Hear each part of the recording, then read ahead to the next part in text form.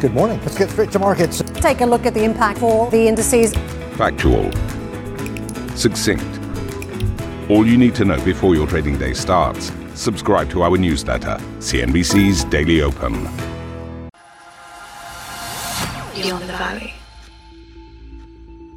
Hello and welcome to another episode of CNBC's Beyond the Valley.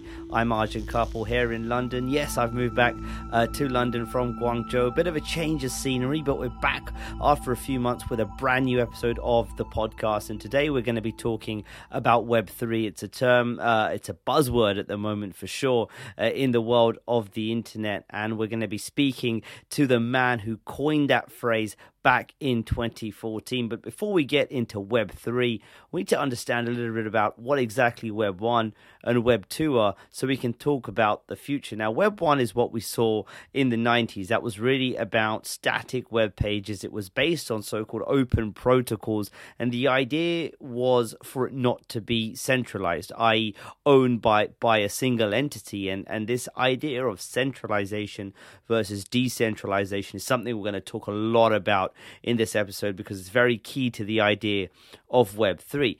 Then came Web 2 in the early 2000s, and that very much is the internet that we know today. We've seen the emergence of social media, user-generated content, the ad-driven business models as well, but also the birth of internet giants, huge billion-dollar companies that are very key to the internet as we know it as well. And with the Web 2 came centralization, and that idea is that a lot of what we do online goes through platforms or infrastructure owned by some of these huge giants. If you think about the platforms we use, Facebook and Twitter, and of course, the infrastructure based on companies like Amazon and Microsoft, you can see where that idea has come from. And many say these companies operate walled gardens or closed ecosystems as well. And of course, the Web 2 that we know really is under the purview of central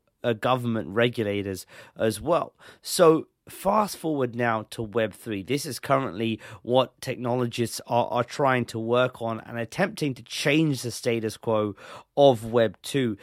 The key to this is really about decentralization. And as I mentioned, we'll get more into that term, but it's the idea that no single entity will be able to own whatever the future of the internet begins to look like. Apps will run on algorithms and consensus, and there are a few technologies that could be a key part of that. One of those is blockchain technology, something we've heard a lot about as it relates to cryptocurrencies as well, when we know some of those platforms like Ethereum, like Polkadot, are working towards Web3 applications as well. Another key part of Web3 is the fact that the people working on it say that it will be trustless. Again, another key term we will dig into further in the conversation we're about to have now, but it's something that the idea goes that currently in Web 2, we have to trust companies like Google, like Facebook, etc., with our data, with carrying out their services, etc. But that won't necessarily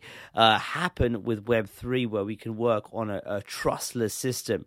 As I mentioned, we will dig into that. And proponents of Web 3 say that it will be censorship resistant, as well as giving users more control of their data. But look, we're in the very early days of Web 3 right now. There's no unified definition. Web 3 is something different to different people as well, but there are a number of projects underway. And I'm really excited because we're about to catch up now with Gavin Wood, who is the co-founder or one of the co-founders of Ethereum, a blockchain platform you may know a bit about, but also the founder of Parity Technologies, which has a blockchain platform called Polkadot. He coined the term Web3 in 2014, and so he's got his own views on this. Gavin, thanks for joining me here on Beyond the Valley. Really appreciate your time.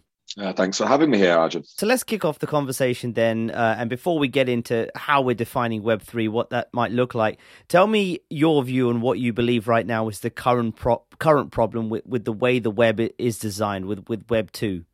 I think it comes down to the fact that Web 2 is largely a sort of carbon copy in terms of the social architecture, in terms of like the power architecture. It's a carbon copy of society that we've that created Web 2. By that, what I mean is that we have these relatively large institutions that control like the important services. In sort of the real world, we're talking about like banks, insurance companies, a lot of financial things, and we're talking about many of the major corporates. On the internet world, we see the Facebook, Google, Twitter, Amazon, so on.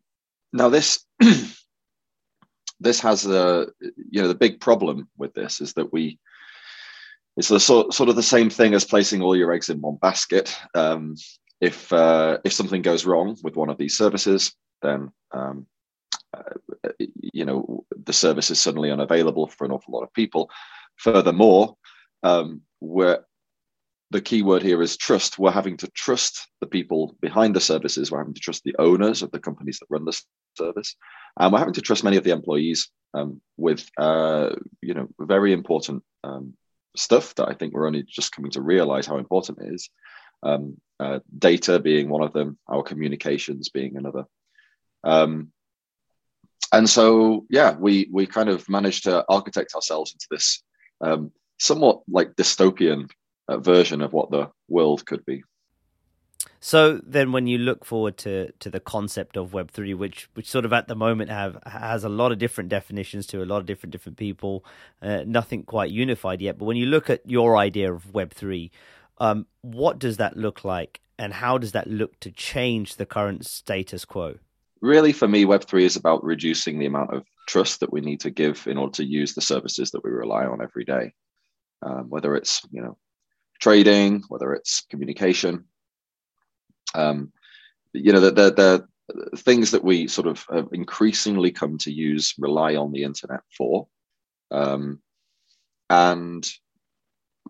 within the internet, like we have really now tended towards mobile and web as the sort of main ways of getting to these services. So these are the sort of platforms that we use, and Web3 is really a sort of an alternative vision of the web where the services that we use are not like hosted by a single service provider company, but rather they're sort of purely algorithmic things that are in some sense hosted by everybody. So it's like it's very peer-to-peer, right? The idea being that all participants sort of contribute a small slice of the ultimate service, and thus no one really has any advantage over anyone else in the same, not in the same sense, at least, as when you, for example, go to Amazon or you go to eBay or Facebook, where the company behind the service really has absolute power over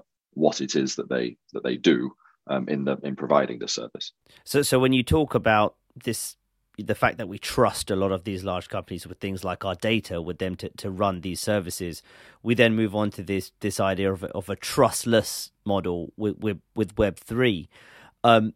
How does that look from a technological perspective? Because there's so many technologies that are floated around Web3, whether it be blockchain that leads to decentralization, whether it's cryptocurrencies as well. How is it that this trustless web comes about? Technologically speaking, there are a few sort of currents to what I sort of coined as Web3 back in 2014. Broadly speaking, they center around communication and managing communication sort of expectations. I mean, that's really what it's about. Like when I talk to my brother over the phone, I don't expect there to be anyone else listening to it. It's not like the phone service has given me some absolute guarantee of privacy, but nonetheless, my expectations are that no one would be listening to it. And the problem is that we've seen that many of these sort of expectations, particularly as technology has moved onto packet-based network onto the internet, these expectations have become weaker. The expectations have remained the same. The reality is that the expectations are increasingly not met. And so part of Web3 is really, the whole of Web3 is about delivering on these expectations that we sort of already had, But ensuring that the technology actually helps enforce our expectations rather than having to trust somebody to do that. So yeah, part of this is about using cryptography in order to help guarantee privacy. And I'm intentionally being a little bit sort of I'm intentionally using words like probably and help do something and reduce rather than remove, because at the end of the day there are no absolute guarantees. What we are working is to reduce the amount of trust that we have to do. We can never remove it entirely, and we have to be realistic about that. But so one of the ways that we do it, like cryptography, another way that we do it, as you mentioned, blockchain, and this helps us get the expectations about what our dealing is. So it's like if we want to do a transaction, maybe it's a foreign exchange transaction, right? It's like I have some pound sterling and I want to get some dollars. I might use this technology in order to make that exchange. And the idea is that I don't have to. I have some expectation that, for example, no one's like making money off no one's making too much money like off my exchange. Maybe there's like a market rate, and I only get like a little bit under the market rate. Well, I have much more guarantees about my expectations being met if it's done sort of without the need to trust anyone, without the possibility of someone like having the power over me to be able to alter the exchange rate or whatever, in some sense make the deal better for them than it would otherwise be for me. So yeah, I mean, at the end of the day, it's about introducing, like, much about blockchain is about introducing accountability, verifiability, in order to reduce the impact of needing to trust or reduce the amount of trust itself. And I think that's a really good example. I think a lot of people might be thinking about, well, what does this mean for sort of some of the everyday apps I'm using, social media apps?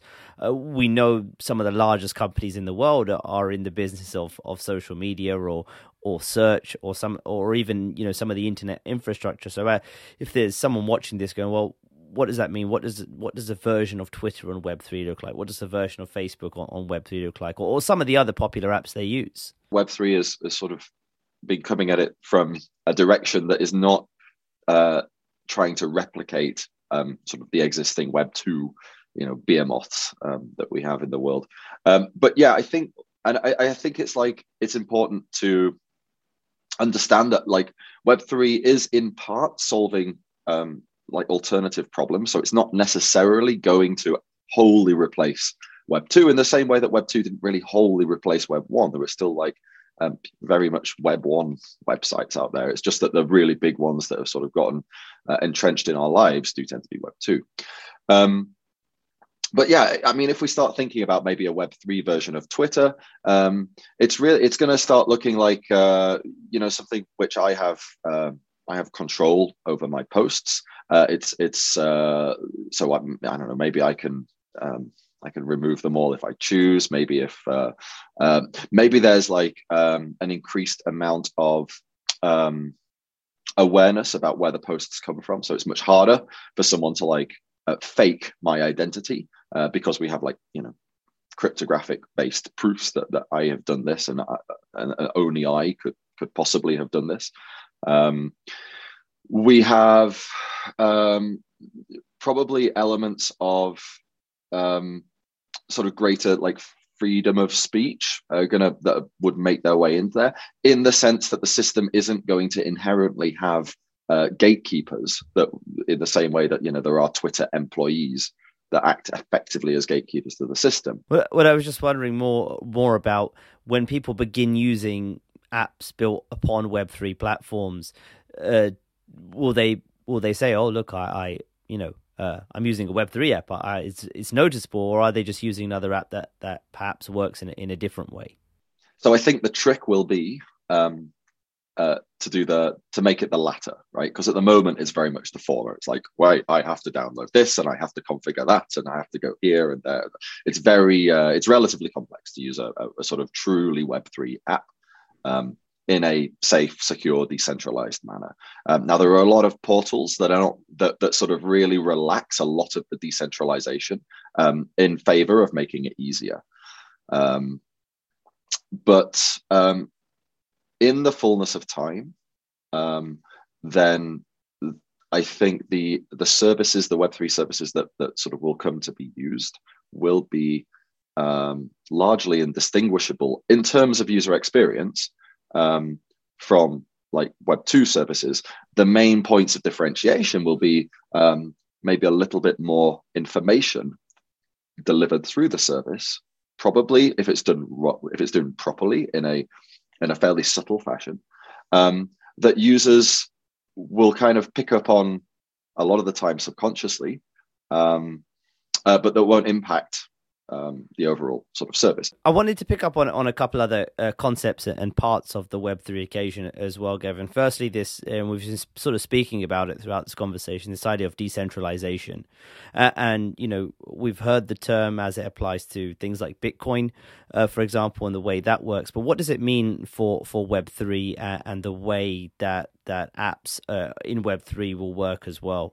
So decentralization, the first thing to do is clear up a small sort of a little bit of confusion that arises around the term decentralization. So decentralization kind of comes in two flavors. One of them is where you distribute the assets, the computation machinery, the servers, right, into like, you know, many different places, usually like geographically distributed, as a means of basically speeding the service up for everybody, no matter where they are on the globe. So this is what, for example, Google and Facebook do. They've got tens, hundreds of thousands of servers all dotted around the globe, all very fast, very speedily connected to each other, and it allows them to provide a very effective service. It's still politically centralized, right? The CEO of Zuckerberg of Facebook or the CEO of Microsoft, Google, whatever.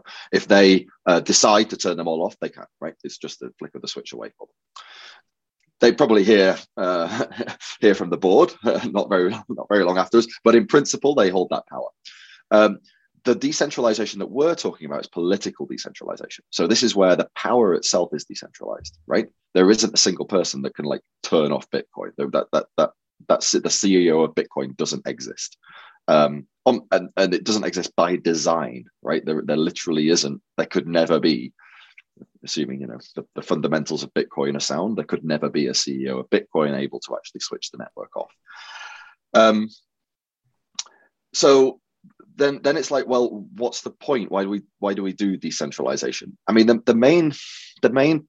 best answer to this that I found is it's kind of the same reason that we do encryption, right? It allows us to have a credible expectation, right, about the service that we're going to get. So with encryption, it allows us to credibly expect that we'll have privacy, that it is literal, that no one's listening in on the call. Even this call, we're doing it over the internet. We're using encryption. It's not a given, right, that this is absolutely private. There might be spyware installed on one or the other laptop. There could be like a bug in the room. I don't know, whatever. But it's far less likely than if we were doing this over the clear, if we're doing just standard HTTP. Decentralization allows a similar sort of increase in what we can credibly expect from our service. For example, with Bitcoin, it's decentralized, which means we can credibly expect that there isn't a single actor that can censor our transaction, or that can lock our account, that can prevent us from spending our money, that can steal our money. Right? These are all things that because it's decentralized by design, we now have a credible expectation of. We don't have that credible expectation with if our funds are custodied by a bank, or if we're trying to use a service like PayPal, right? Because there is a CEO of PayPal that can flick the switch on my account, on the service, on the network, whatever. But there is that power is held by a single individual, and in some cases without too much accountability. And furthermore, we will never know if there is accountability or not, because we're not allowed to look into PayPal's corporate structure and look at, and audit it and check the processes in place, all the rest of it. So because we have decentralization, we are able to get more credible expectations of privacy, of non-censorability, of freedom, of service provision. And decentralization is one of a number of things that we use to do this. We use advanced mathematics, we use like cryptography, we use some very exotic bits of cryptography, we use game theory increasingly as well, in order to make sure that our expectations about these services will be met regardless of the desires or incompetence or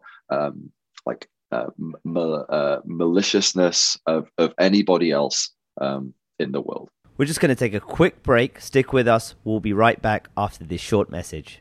Subscribe to the Squawkbox Europe Express podcast. Join Steve, Karen, and myself, Arabile, in unscripted and dynamic debate around the day's top stories with first and exclusive interviews of the best in business and global newsmakers, original points of view, and instant analysis of the latest business news and key market themes. Get set for the day ahead. Squawkbox Europe Express podcast, now available on Spotify, Apple Music, and Google Podcasts.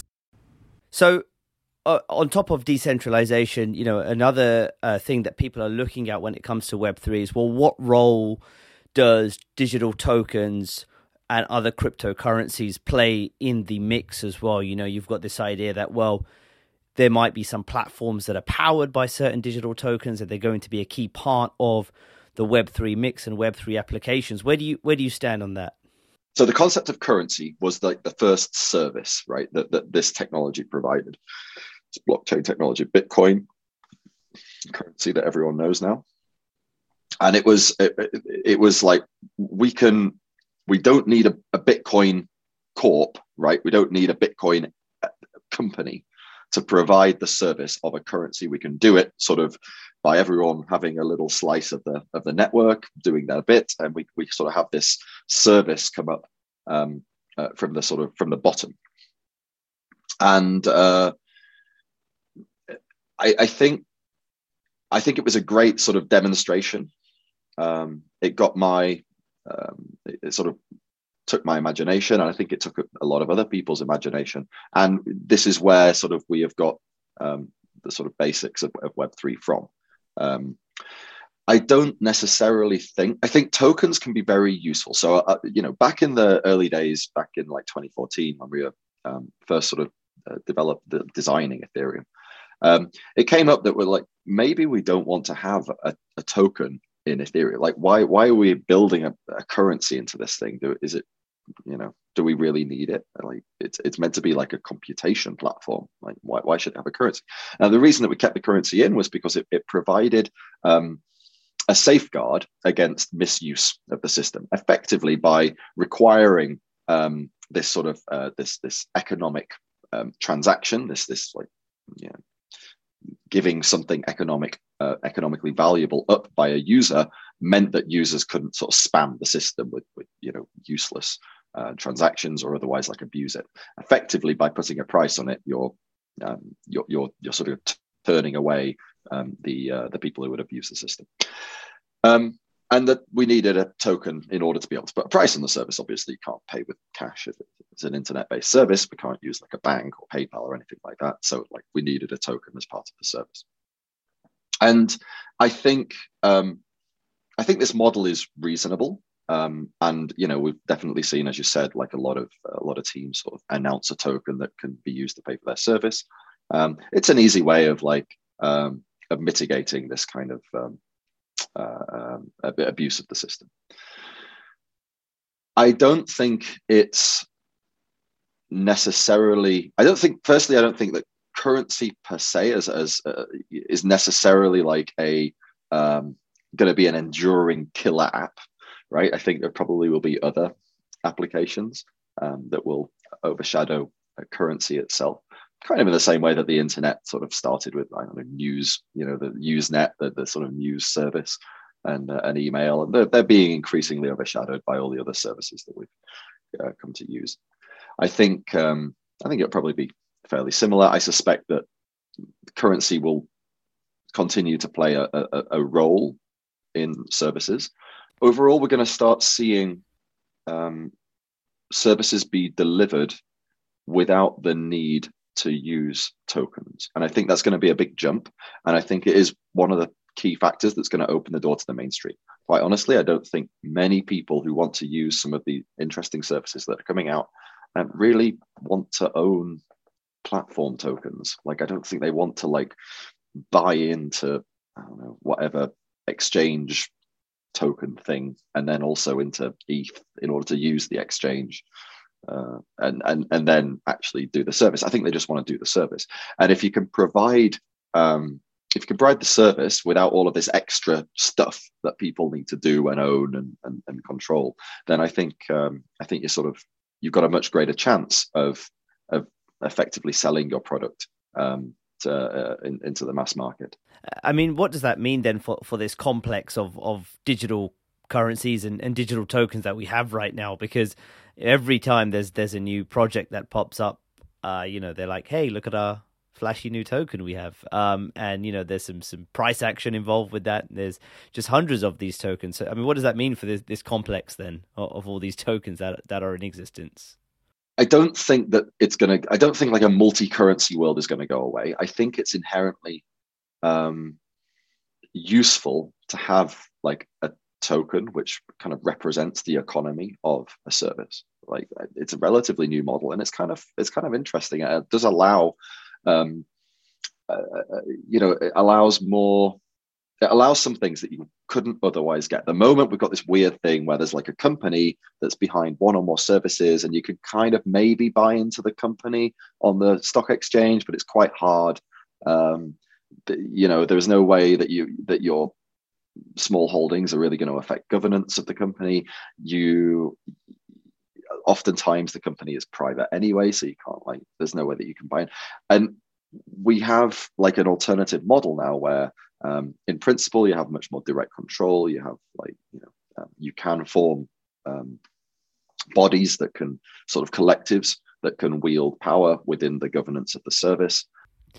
I'm glad you brought up governance as well, Gavin, because that is a big debate at the moment. How does governance work in the world of Web3? And of course, you mentioned there, traditional companies, you might buy some shares in it, but ultimately, unless you've got billions invested in some of the biggest companies and the correct voting rights for your shares, you're not going to be able to influence some of those decisions. So as you look at the world of Web3, one of the ideas as well, look, if there's a platform that has tokens involved with it, perhaps it's to do with how many tokens you have, or perhaps it's to do with how long you've been holding those tokens, or many other kind of theories around how governance exactly works with Web3.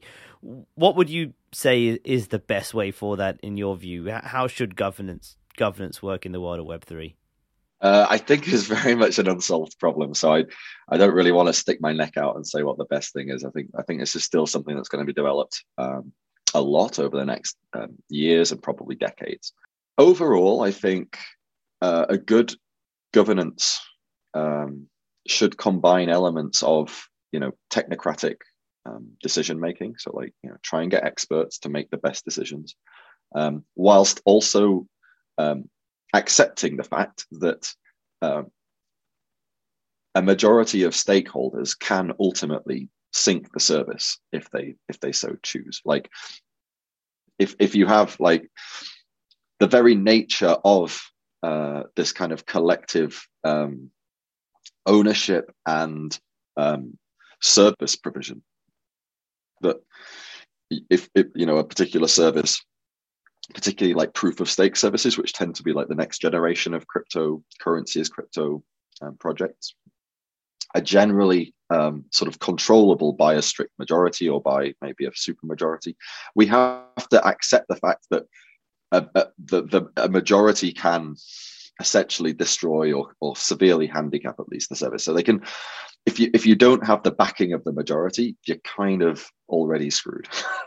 So what we need to do is ensure that there is a backstop, a sensible backstop that allows the majority to exercise its power in a sensible way, whilst also assuming that the majority are broadly happy with sort of the direction that maybe a technocratic minority are happy to take it in. Then then they can be kind of delegated, or there is a way of ensuring that they don't need to be around day-to-day decisions if they don't really want to be, and a lot of the time they don't. I think it's a difficult question to answer. I think we have to be very careful about what it is that we want to achieve. Overall, I do think that we can do a lot better than coin voting, than this like one coin, one vote. And I think we could definitely do a lot better than like classic Athenian democracy, or what it was in principle, which was one head, one vote. I think we can sort of look towards certain like game theoretic economic mechanisms to try to make sure that the decisions that are made actually do fulfill the goal that we want. And one of the ways that we're sort of spearheading this in Polkadot is to have this concept of conviction voting, right? So conviction voting is basically where you lock yourself into the system voluntarily, basically saying, I won't move my coins, I won't sell them, I won't spend them, I won't transfer them anywhere. They're kind of frozen, locked for a particular period of time, with the idea being that the longer that you agree that you voluntarily lock them for, the greater the overall weight of your vote.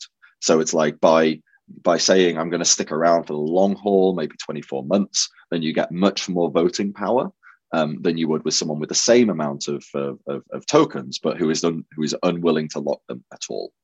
And I think I'm cautiously optimistic that this will allow the system to make overall better long-term decisions rather than be solely focused on short-term needs. And I do want to address, I guess, just in this next part of the conversation, a bit about some of the risks, challenges, criticisms as well of Web3 so far. And I'll pull a couple up at the moment. One high profile one, of course, was the Twitter founder Jack Dorsey talking about Web3, saying, it's the venture capitalists and their limited partners really that own Web3. He said it will never really escape their incentives, and it's ultimately a centralized entity with a different label. And of course, you've also had the founder of Signal, Moxie Marlinspike, talking about Web3 as it stands is not really decentralized. You sort of need to platforms are emerging, but to access those and the blockchain, you need to go via other interfaces as well. So as you listen to those two criticisms and challenges at the moment, what are your thoughts about the risk of centralization when it does come to Web3? So I would say that they're two very different criticisms, and I think it may well be true that there are some protocols that are really just Web3 in name, are largely centralized. They're largely under the heavy influence, if not direct control, of a single group with a single economic alignment. This, if that's what sort of Jack was referencing, then there's maybe some latitude there. But I think that's not the Web3 I'm talking about, right? I'm talking about the legitimate protocols, Bitcoin, Ethereum, Polkadot. These are, I think, much more. These do not sacrifice decentralization, the guarantee of expectations, in favor of convenience, ease, speed, and all of the other sort of market-worthy terms. Overall, the key difference that I think is not represented by in sort of Jack's statement is that these systems are rules-based. They're fundamentally rules-based, even the ones that have a lot of VC backing. Yes, the VCs may get richer if the system does well, but I mean that's just the nature of investment. The key thing is, do the VCs have the ability to switch the rules on the users? Can they basically mutate the service into something that the users didn't want? In the same way that Facebook, for example, can just switch the terms and conditions. Yeah, Moxie brings up an interesting point, which was basically that a lot of the a lot of the most used decentralized services, their users go through one or more centralized layers in order to use them. And again, this is essentially, a big example here would be Ethereum, right? Ethereum is a decentralized service. It's a blockchain. It's run by many different miners who all contribute a bit of compute power and help push transactions through. Great. And if you use the blockchain directly, if you run your own Ethereum node, so you have to download, it's quite a lot of effort. Then you can legitimately run Ethereum in the way that it was sort of intended, and as it says on the tin, as advertised, it's actually decentralized. But most people don't do that because it's a lot of effort and it's not very convenient. So most people will go through a service called Infura and MetaMask. And Infura is basically it's run by a single company. And they spin up all these Ethereum nodes around the world to allow people to access Ethereum. But of course, they access Ethereum through a very much trusted entity, and they just sort of trust this service to tell them all about the Ethereum blockchain, what's going on, what transactions have happened, and of course, if it's compromised, then in principle you can put user funds at risk. You can do all. It can be insecure and unsafe. And this is as far as I understand it, kind of Mox's point. The core of it might be decentralized, but a lot of the sort of, as you get closer to the user, it's still heavily centralized. These services were only really meant to be a stopgap to allow, for this for the period while we hadn't quite got the technology developed yet that would allow users to actually use a decentralized service all the way through the journey from their computer to Ethereum. With Polkadot, we are very much focusing on ensuring that this entire journey from user to blockchain and back again is properly decentralized. So we have technology that allows us to actually interact with the blockchain, with the peers on the blockchain network directly from the browser. And what this means is, in reality, that users will go to a page or a website, whatever, and they will be able to be guaranteed that their browser is actually legitimately sort of connecting in to a decentralized sort of cloud of nodes and is checking what the information it's getting from the nodes, is validating the proofs. So we don't have to trust the nodes in the same way that any other node on the network doesn't trust the other nodes blindly. It verifies, it validates, and any nodes that is found to be trying to trick it at all are sort of tagged as malicious and disconnected. This is in my mind a very crucial thing to do, and I think Mox is absolutely right for bringing it up. And I think it's it will be a key differentiator, if it isn't already, between blockchain systems that sort of do provide this fully decentralized journey to the ones that sort of don't. That is really just aiming to cash in on the Web3 sort of name. There's just two more points I want to talk about, Gavin, and the first one is, I guess, where regulation fits into all this, because you will see some platforms come up that are perhaps in the decentralized finance space and dealing with areas that are heavily regulated and could potentially be in the purview of regulators. I can't see regulators sort of seeing a platform going, well, just because you're decentralized, you don't have to adhere to things like know your customer or anti-money laundering laws and these kind of things as well. So how do you see at this point regulators interact with the future of the web? Bitcoin is unregulated, and it's providing a service that I think would otherwise, if it were hosted by a single entity, be regulated. Other services, there were services a bit similar to Bitcoin. eGold is a notable one that sort of came out 10, 15 years before Bitcoin. And they were shut down by regulators. It was determined that they were doing money transmission, they were breaking KYC, AML laws, whatever.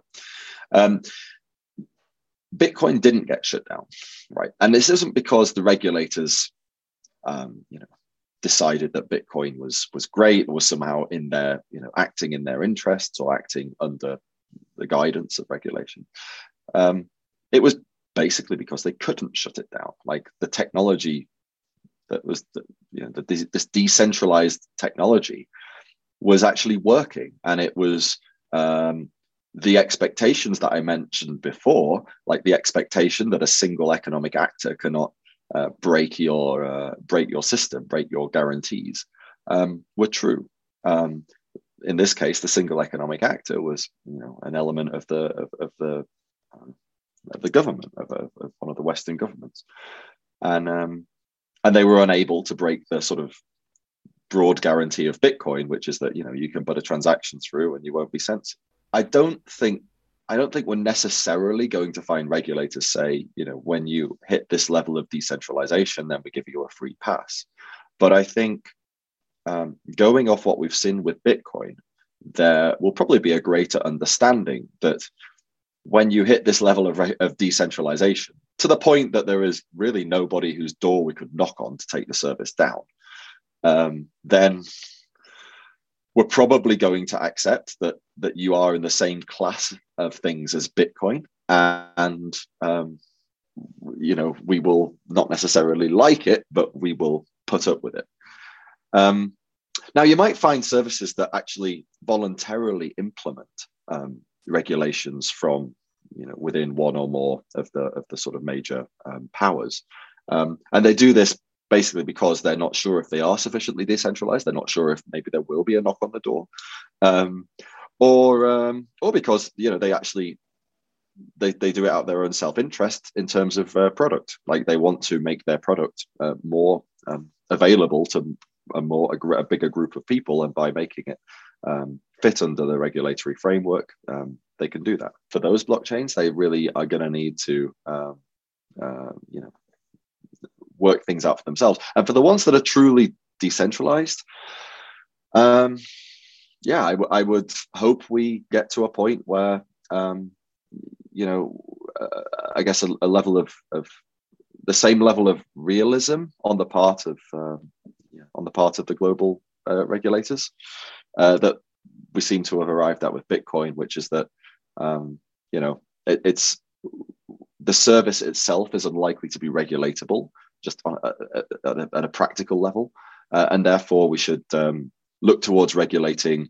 If regulation is needed, we should look towards regulating the sort of users of the service rather than the service itself. So really try to avoid this desire to kind of influence the big entity and pare things down to something a bit more manageable. And it may well be that the cost of regulating individual users outweighs the benefit of the actual regulation. And maybe it will, maybe it won't. But if it doesn't, then what we will see is like basically less regulation.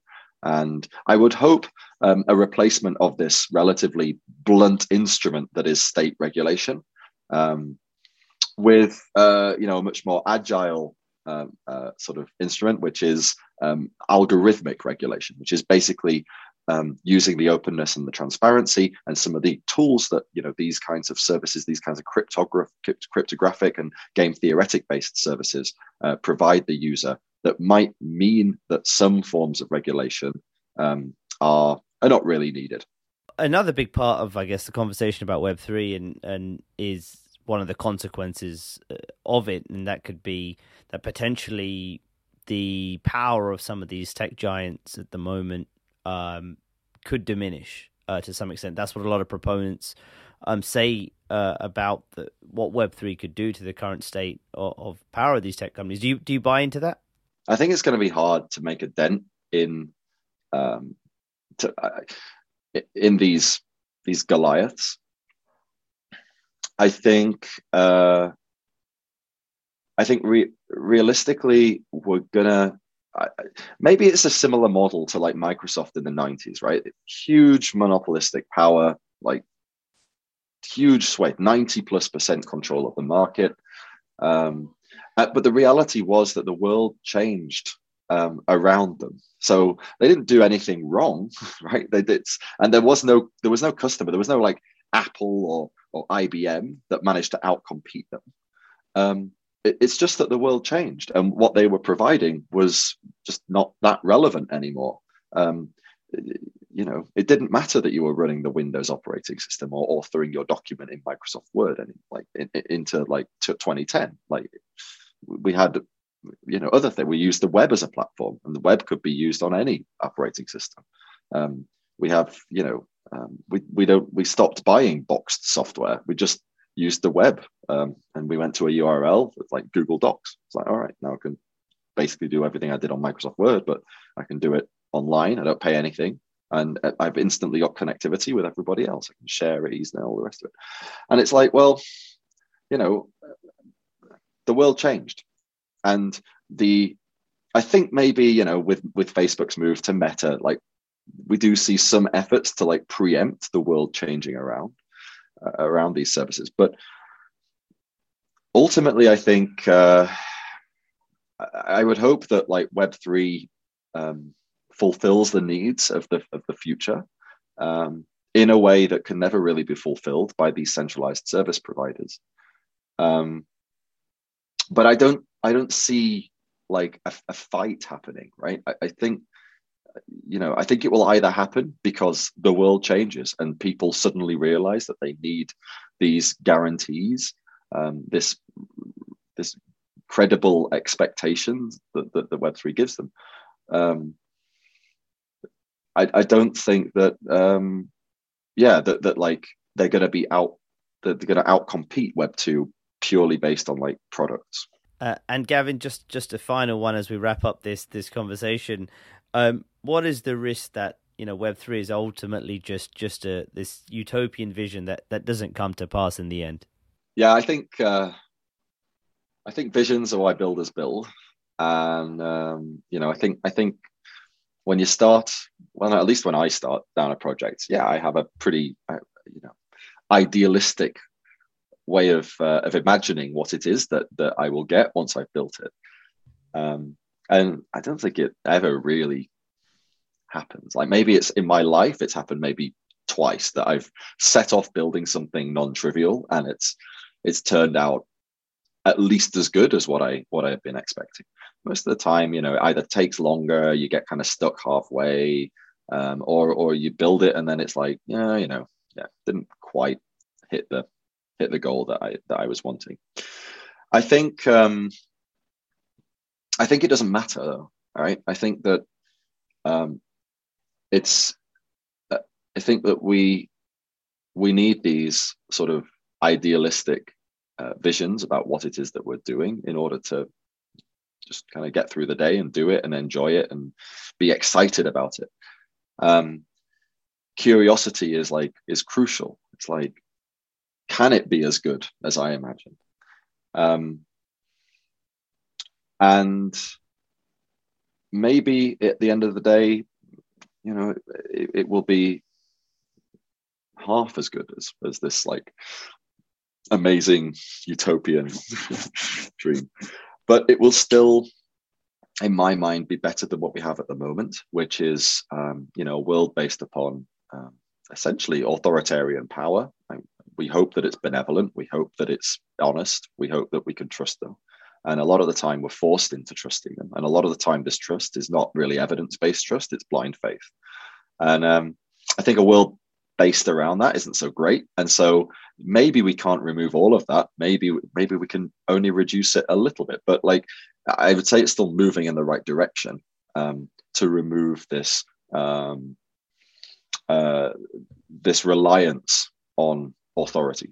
Gavin, that's a really nice way to end the conversation. I appreciate you taking the time to talk to me. Thanks for conversing, Arjun. It was really fun. Absolutely fascinating conversation with Gavin Wood there, who of course coined the term Web3 in 2014. What's very clear is that we're in the early stages of whatever Web3 might end up looking like. Lots of development going on here, lots of grand ideas. I did ask at the end there, is this just a utopia? Because that really is what it sort of appears to be at this point in time. And there are sort of some big questions that still remain, of course. Will Web3 go mainstream? Or will it just be for a few people who are very interested in technology? Will the tech giants be involved? And will it actually diminish their power as well, as some proponents say? And ultimately, will we see the landscape of the internet as we know it change? Now, there's no doubt this is a topic we will revisit on the podcast at some point as the technology begins to develop. And if you want to hear a little bit more about some of the concepts we talked about, Bitcoin, Ethereum, blockchain, we have plenty of episodes on that in the Beyond the Valley series as well. But let me know what you thought about today's episodes and your views on Web3. You can comment below. You can also reach out directly. I'm on Twitter at Arjun Karpal. Would love to get your thoughts, but that's it for now for another episode of CNBC's Beyond the Valley. Thanks for watching and listening, and I'll catch you next time. Beyond the Valley.